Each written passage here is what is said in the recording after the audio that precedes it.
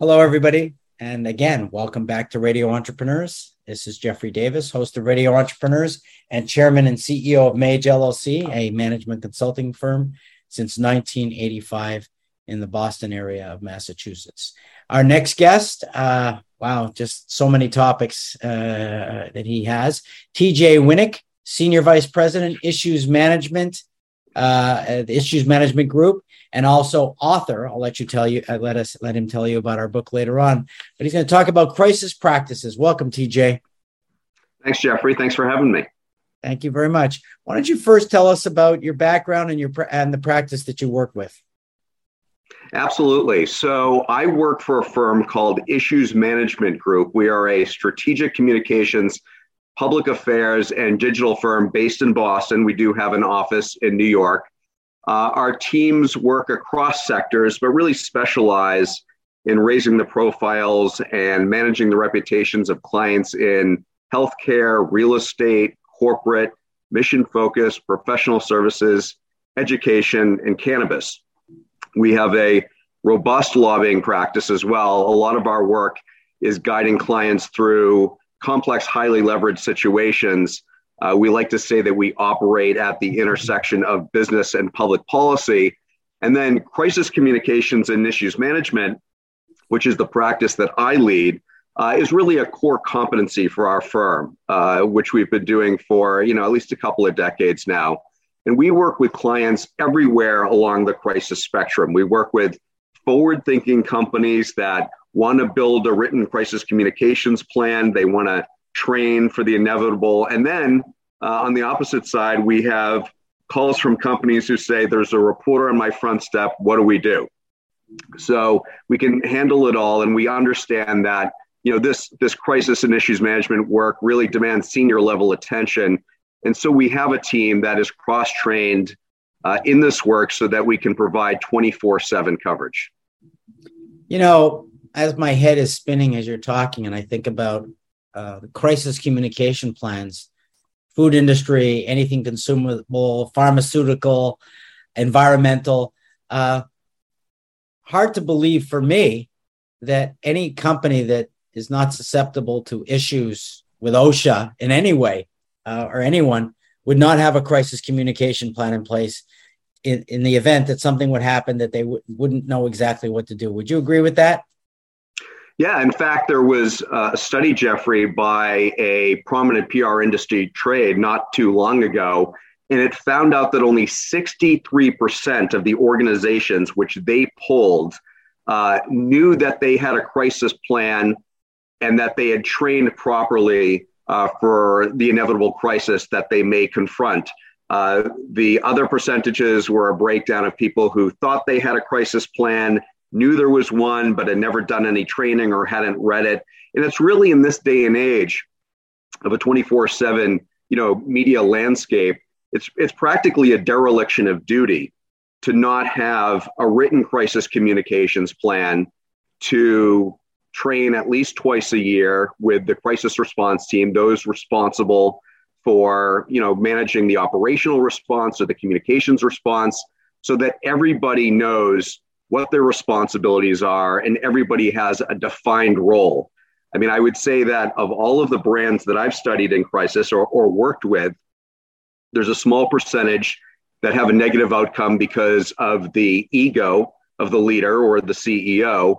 And really the rest of the 75% is just a lack of preparation. They don't have ready to go template statements for certain scenarios where they could have. And so then in the middle of a crisis, when it's stressful, when there may be, an emotional situation, the brand is then expected to, facilitate a, adequate and efficient response, which can be really difficult, especially when you're thinking about communications and you're also thinking about, more importantly, are there lives that need to be saved? Is there breached information that needs to be, communicated to regulators and to customers? There's just a lot to think about. So the more you have in place ahead of time, the better off you'll be. Well, again, you're making my head spin. I mean, I think about litigators I know who get called in a crisis and they have to say to their clients, maybe we need a crisis communication policy, again, too reactive. And then I think about that research thing that you mentioned up front.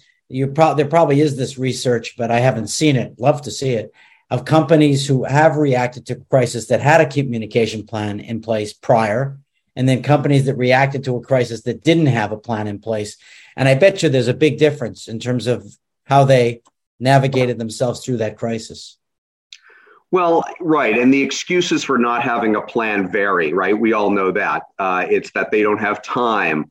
They don't have the money. The resources at the time. But, we have an expression in the crisis and issues management space, which is you either pay up front or you pay later. And in fact, there are many insurance companies that will help either pay for crisis communications plans to be built, or they will pay for consultants like myself, like attorneys, like forensic accountants, to come in after the fact and help with a crisis response if need be. But it's something that, you can get reduced rates in certain industries, again, in certain sectors and fields, if you have a written crisis communications plan, because the insurance companies understand you're going to be that much more prepared, and the fallout could be, significantly less if you know what you're doing, if you're training regularly, and if you can, articulate your vision, your mission, and a response to the particular situation in language that's been vetted by an attorney, that's been approved by a communications professional, and that everyone in the organization feels good about. So I don't want to waste all our time on a crisis that hasn't happened yet, but you wrote a book, Reputation Capital. You can hold it up and maybe you can tell us a little bit about your book. Yeah, thank you for that. Thank you. So yeah, Reputation Capital is from Barrett Kohler Publishers. It comes out on September 20th, 2022. It's available for pre-order right now. And, Jeffrey, I describe it as really a collection of stories, best practices, and case studies. It's about businesses and other organizations, how they should cultivate their reputation and then prepare and protect against a reputational crisis. And this is lessons learned, I would say, over my 30 years in communications. I was a broadcast news reporter, this, for over 2 decades in local markets like Pittsburgh and Boston, and then nationally for ABC News. And while I covered a wide variety of stories because I was a general assignment reporter, the one thread that ran through my career in journalism was covering brands in crisis. So companies, nonprofits, colleges and universities.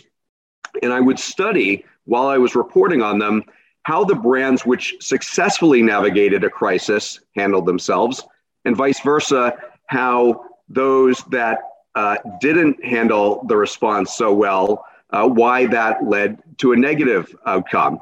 And now as a counselor of crisis communications and issues management, I apply those lessons learned and best practices to our clients' scenarios so that they can better, more successfully navigate their reputational crisis or issue.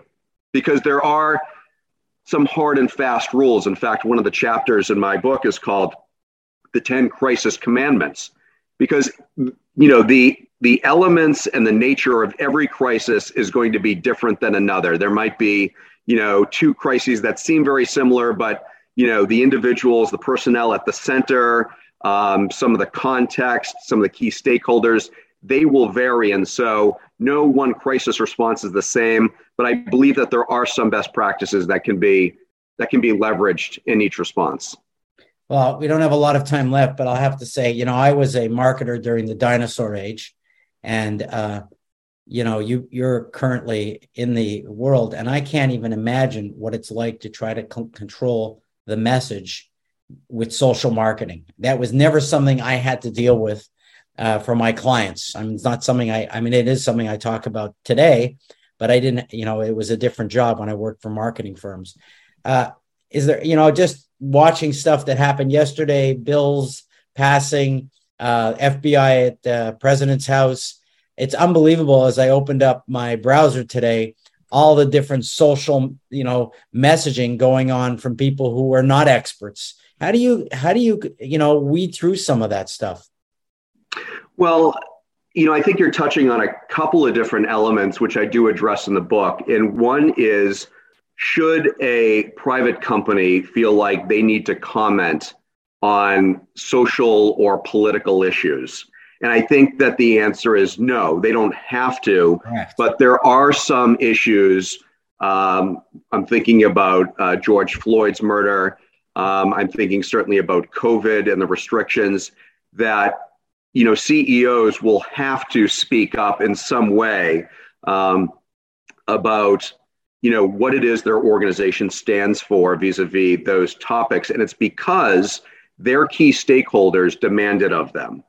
And so I wouldn't expect any CEO to be talking about the warrant served at Mar-a-Lago, but I do think it gets to a point which is, what is the threshold for when private companies need to comment about social issues? And I think that all comes down to, listening to your employees, listening to your customers, your suppliers, your entire ecosystem, and then trying to surmise what it is they need to hear from you.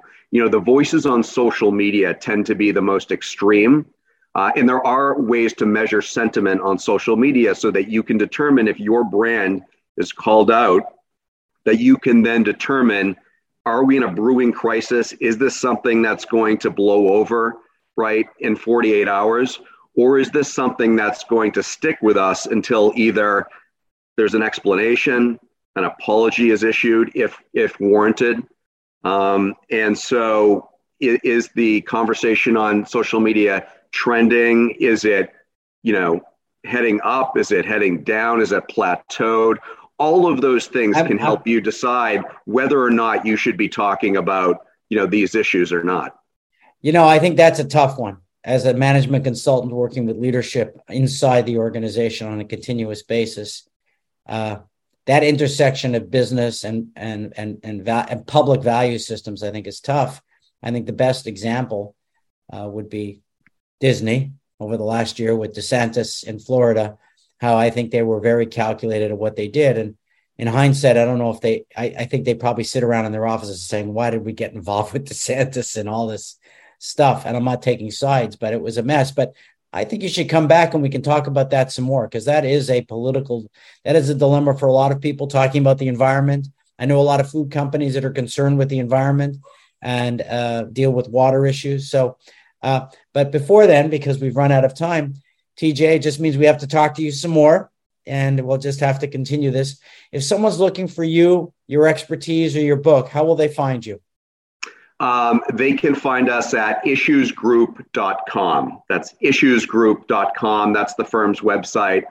They can find me, or they can leave a message for us to get back to them, which we will do post haste. Great. Remind everybody, this is Radio Entrepreneurs, always bringing up the tough subjects.